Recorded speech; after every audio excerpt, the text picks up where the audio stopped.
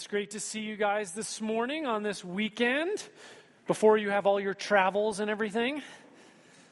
So my name's Tony. I have the privilege of serving here at Wellspring. Glad to have you. If you're new or visiting, we're glad to have you here. If you're a kid and you'd like to hang out with some other kids, Miss Jeannie is over there.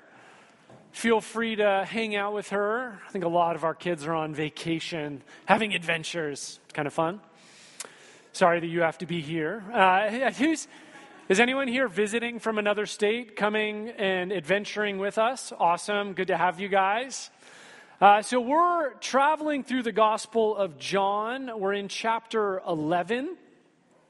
Now, since chapter 7, Jesus has primarily been in Jerusalem for the Feast of Tabernacles and then even for Hanukkah. And what we saw at the end of last chapter is he crossed over the Jordan back to where John was baptizing. His reception there is pretty good, but it's kind of a brief respite.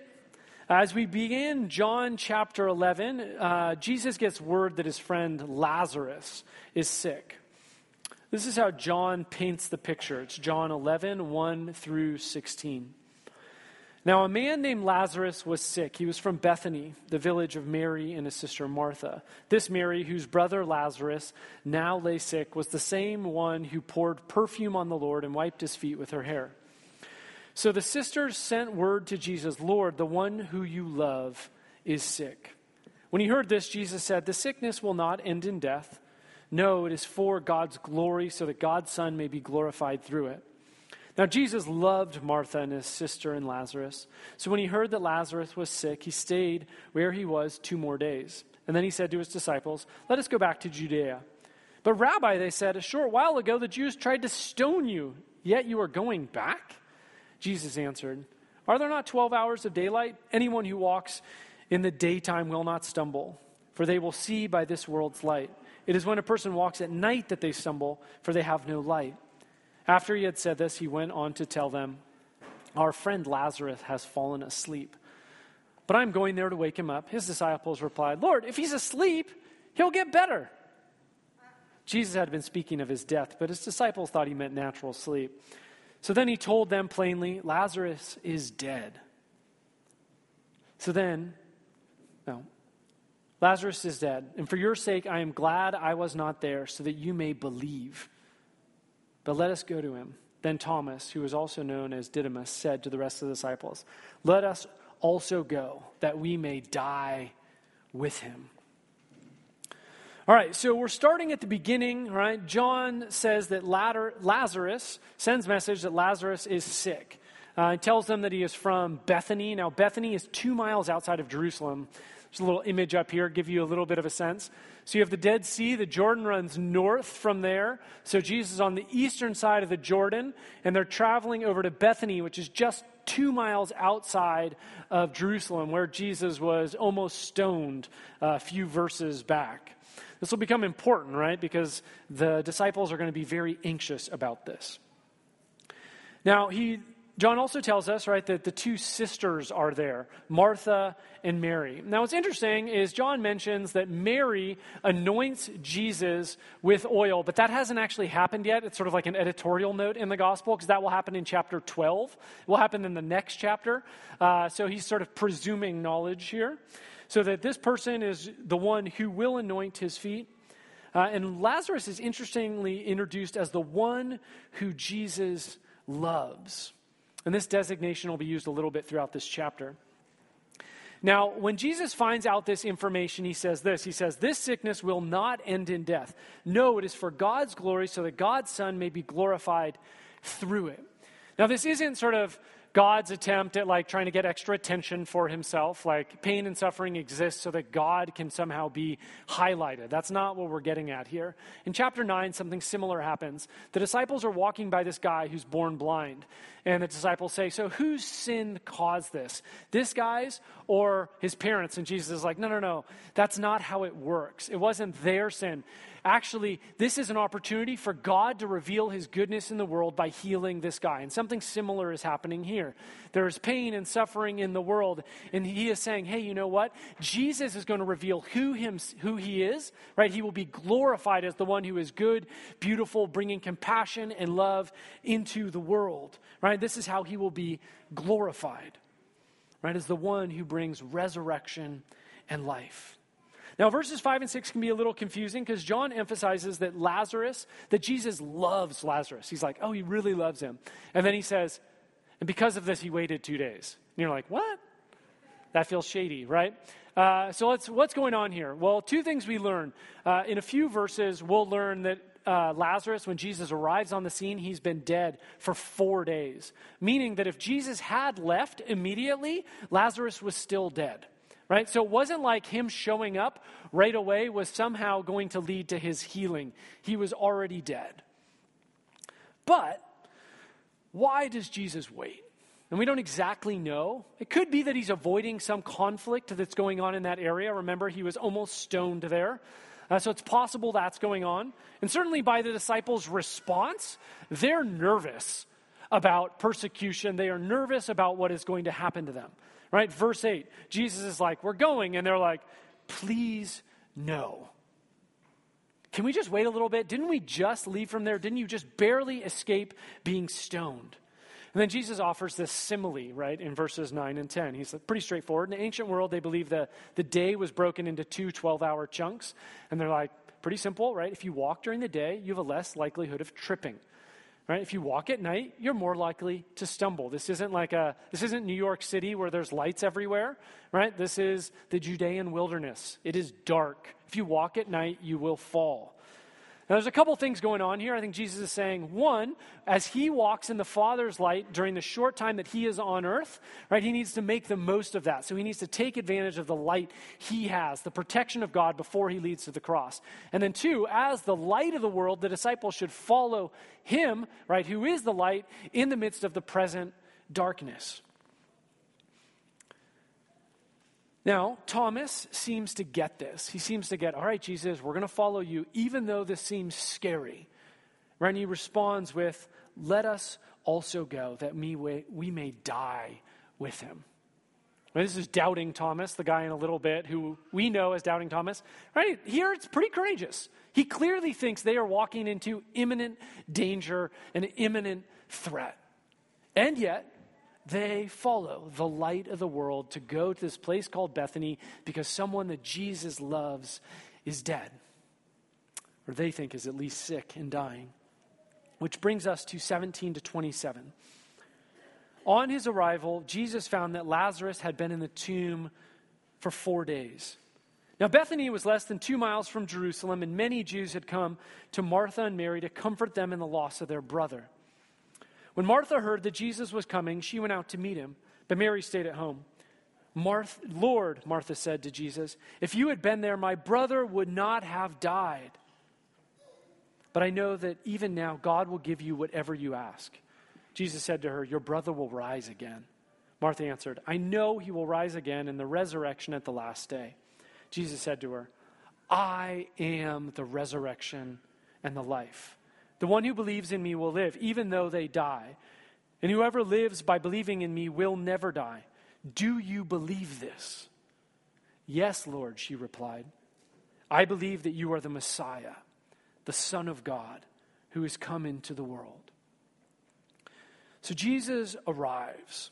Now, it's customary for you to put someone in a tomb in the first century immediately upon dying, right? They die that first day, you're going to be wrapped and put in a tomb if the tomb is available. So 4 days means that Lazarus died 4 days ago because he's been in the tomb for 4 days. Now, Bethany is so close to Jerusalem, people from Jerusalem are coming out to bring comfort to Martha and to Mary. Now, in Greek, it says, the text actually reads that Mary sat in the house, right? In the English, it's like she stayed behind.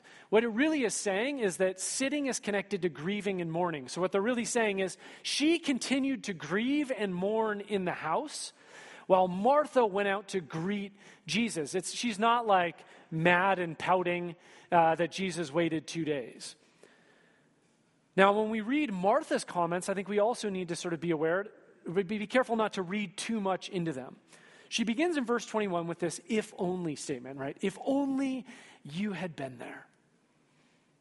Now, I don't think we want to read into this sort of bitterness and resentment, but maybe sadness. A sadness that if only Jesus had been there, maybe her brother would not have died. And I think we get this, the if only of human life, right? We experience pain, suffering, disappointment, if only God had been there, right? And we can experience a sadness there, a disappointment.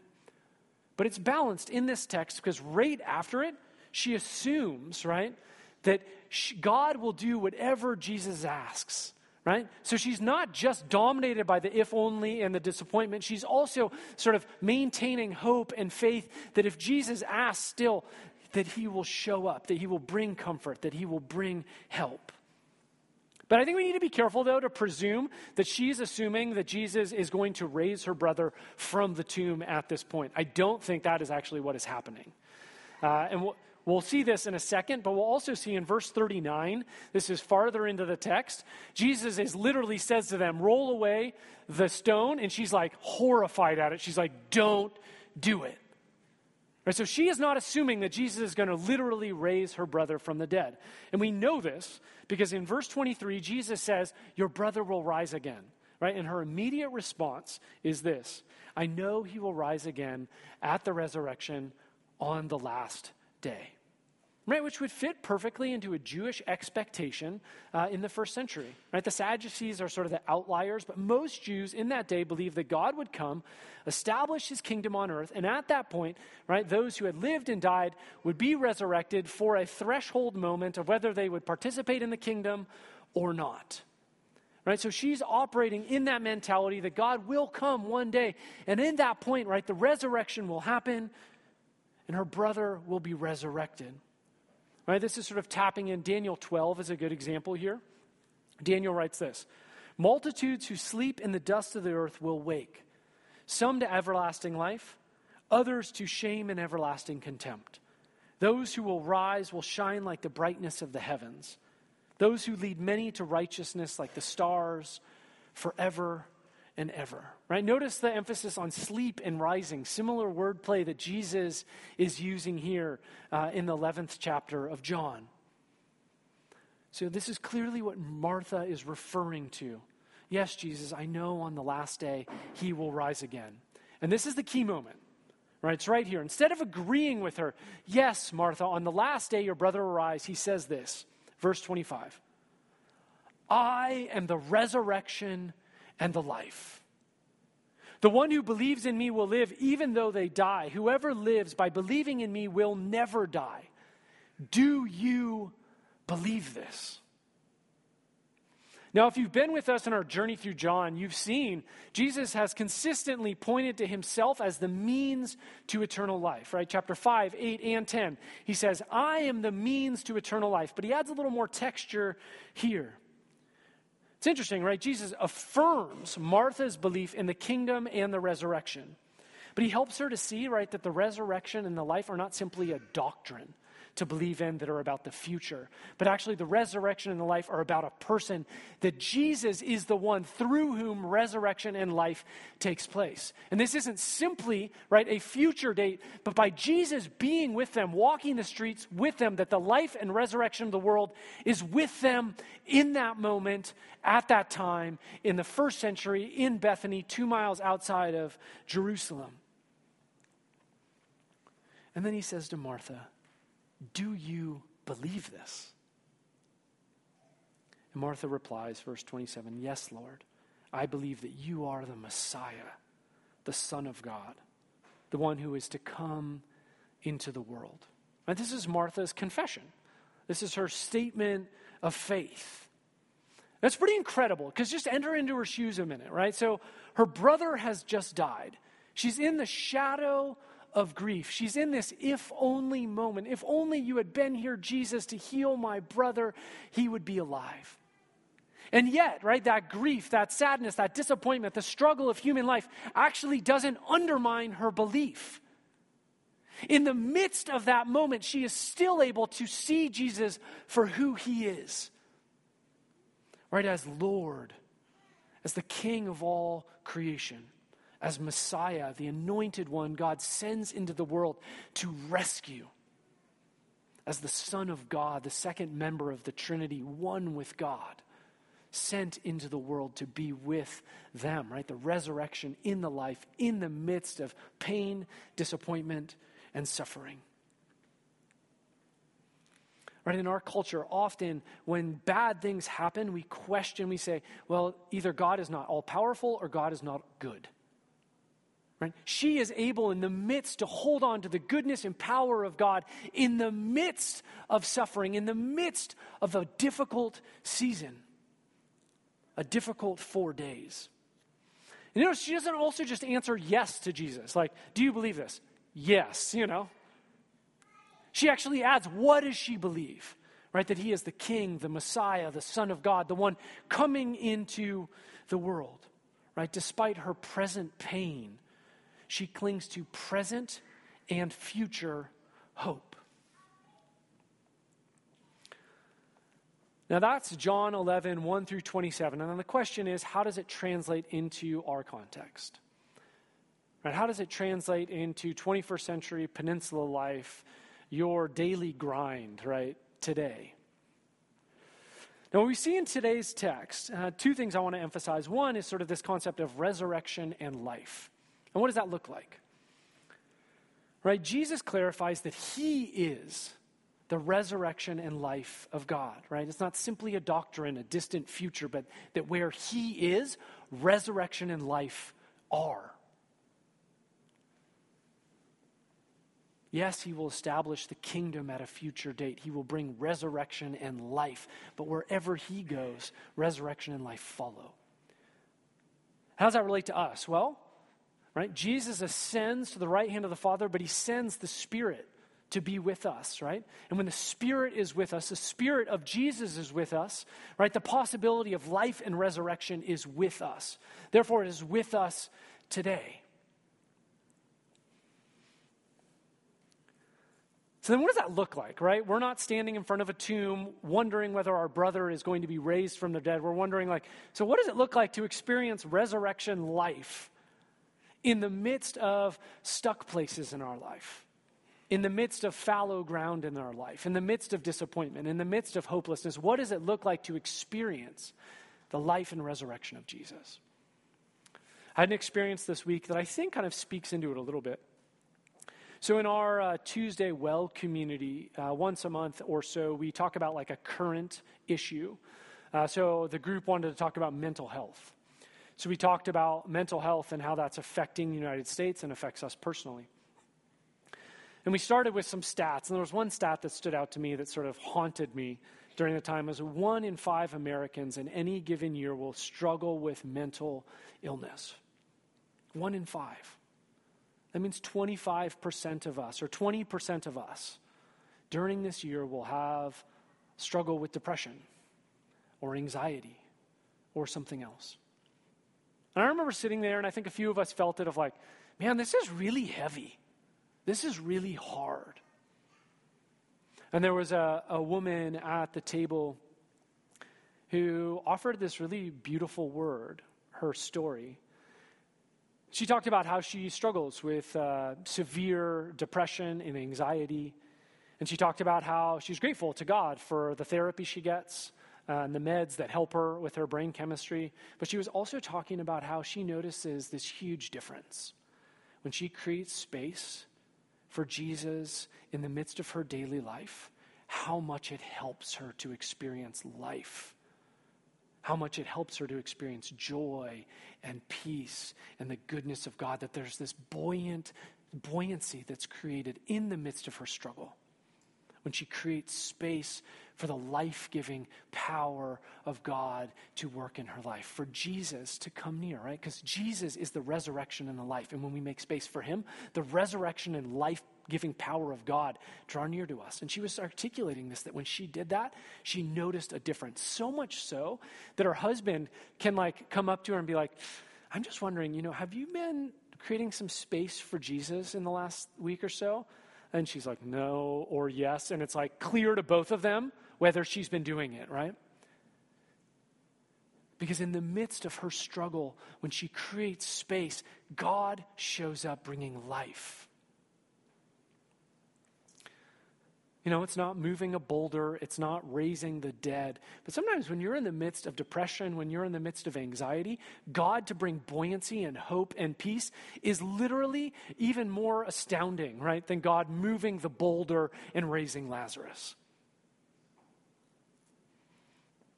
I was trying to think of like, okay, so how does this translate? Like, what does this mean, right? If Jesus is the resurrection and life of God at work in the world, and when we make space for him, we make space for resurrection in the dead places in our life. We make space for God to move us out of stuck places. When we create space, God shows up. So what does that mean? Well, I think one of the things that means that's pretty clear to me is that if we don't make space, right? I feel like there's an invitation from the Spirit, from God, for us to carve out space in our days for God to show up. And then there's a hope in that when we create space for God to speak, for God to show up, we sort of live with this hopeful expectation that God can move. Now I realize some of us have tried many, many times, and it can feel like, well, I've tried that, you know? But we have to live, I think, with this expectation that God can surprise us around any corner. So I would invite you, if you're sort of not sure what to do or you're stuck, one exercise that I think can be helpful is just go into a room, create some quiet, bring 2 chairs in there. You sit in one and imagine Jesus is sitting in the other. What would you say to him? In the midst of life's if only, in the midst of those moments when you're disappointed, in the midst of those moments when you're struggling, what is it that you would say to God? Start the conversation. God wants to bring life. God wants to bring resurrection power into the dead places in our lives, into those places of disappointment and hopelessness. Secondly, I would say one of the things that this person did in our group that she shared about was, you know, what she does every day before she goes to bed is she actually doesn't just create space on a daily basis, but she actually creates rhythms to identify where God is bringing life and hope and peace and joy, and the resurrection power of God is at work on a daily basis. So every night before she goes to bed, right, she writes in a journal, "This is how I saw you, God, bringing life today." Right? And it's a way of marking and remembering and seeing, yes, God, you were at work. Right? So there's creating space and then identifying how God is at work. Because I think God wants to show us and prove to us that he is at work in our lives, but sometimes we're so distracted by other things that we miss the ways that God is already at work, or we're a little bit worried. It feels vulnerable to let him in, so we don't let him into those places where we most need him. N.T. Wright has this great quote. He has this: "If you have an if only in your heart or mind right now, put yourself in Martha's shoes. Run off to meet Jesus. Tell him the problem. Ask him why he didn't come sooner, and then be prepared for a surprising response. Jesus will meet your problem with some new part of God's future that can and will burst into your present time, into the mess and grief, with good news, with hope, with new possibilities." Now, we don't know how God will work. Sometimes he'll just totally change things. Sometimes it will be this incremental process, but we have hope and faith that God will show up. Not always in the ways that we expect, and not always in the ways that we want. But God does want to bring life into those stuck, messy places in our life and in this season. Which brings me to my second point, and it's just sort of framing it as if only and belief. Right, there's this real tension, I think, in today's text between disappointment, right, the if only if Jesus had been there, and this profound confession of faith that Martha articulates. Right, Martha does this incredible thing. She is able to believe in the midst of disappointment. Not because everything was great and rosy and she went on this awesome river cruise and everyone in her family was healthy. Right? In the midst of disappointment, in the midst of heartache, in the midst of that, she is still able to cling to belief and hope. One of the things we do in modern life is our sort of way of approaching, particularly suffering, is to ask why questions, right? That we ultimately can't answer. So we ask these questions. God, why did you allow this, right? This would be Martha asking Jesus, why did you allow my brother to die? Right, in the first century, though, that wasn't their primary question. Their primary question was a how question. In the midst of, right, suffering, evil, heartache are presumed to be a part of life. And the question is not why, it is how. How do we endure? How do we cling to belief in the midst of the messiness and brokenness of the world? Right, Martha is trying to figure out, how does she cling? How does she hope? How does she believe? Now, the text doesn't explicitly outline the how. What we see is disappointment, heartache, and we see confession. We see articulation of hope and belief. I think if I was going to articulate two things, there would be this. One is contending. I think often, so contend is to struggle to surmount. I think sometimes in life we assume that belief should be easy. We think, if we are just sort of passive in our faith, it will just sort of work. But inactive faith withers. In our culture, right now, so in Silicon Valley tomorrow, people will show up at their desks and their actual job title is attention architects. And what they are trying to do is figure out how to get your attention and my attention onto their screen, right? And almost all of our culture is operating this way, right? You have marketers trying to capture your desire and bring it their way, right? We have screens that are trying to distract us. There's 1,000, 1,000,000 ways that we can be diverted from focusing on Jesus, right? We live in a privileged culture where we can buy things. We can do all kinds of cool things, and those things can distract our attention from the hope that is before us. And we need to be the kind of people that I think contend in the midst of heartache, in the midst of suffering, in the midst of distraction and diversion. We need to be the kind of people that contend for our faith. And I think one of the ways we do that is confession. And what I mean by that is not simply, God, I am a sinner. Certainly there's that element of confession. But what Martha articulates in this passage is a confession. Right? This is what she says. I believe that you are the Messiah, the Son of God, who has come into the world. It's a confession of her faith. And actually, in the first century, Martha's confession is used at baptism.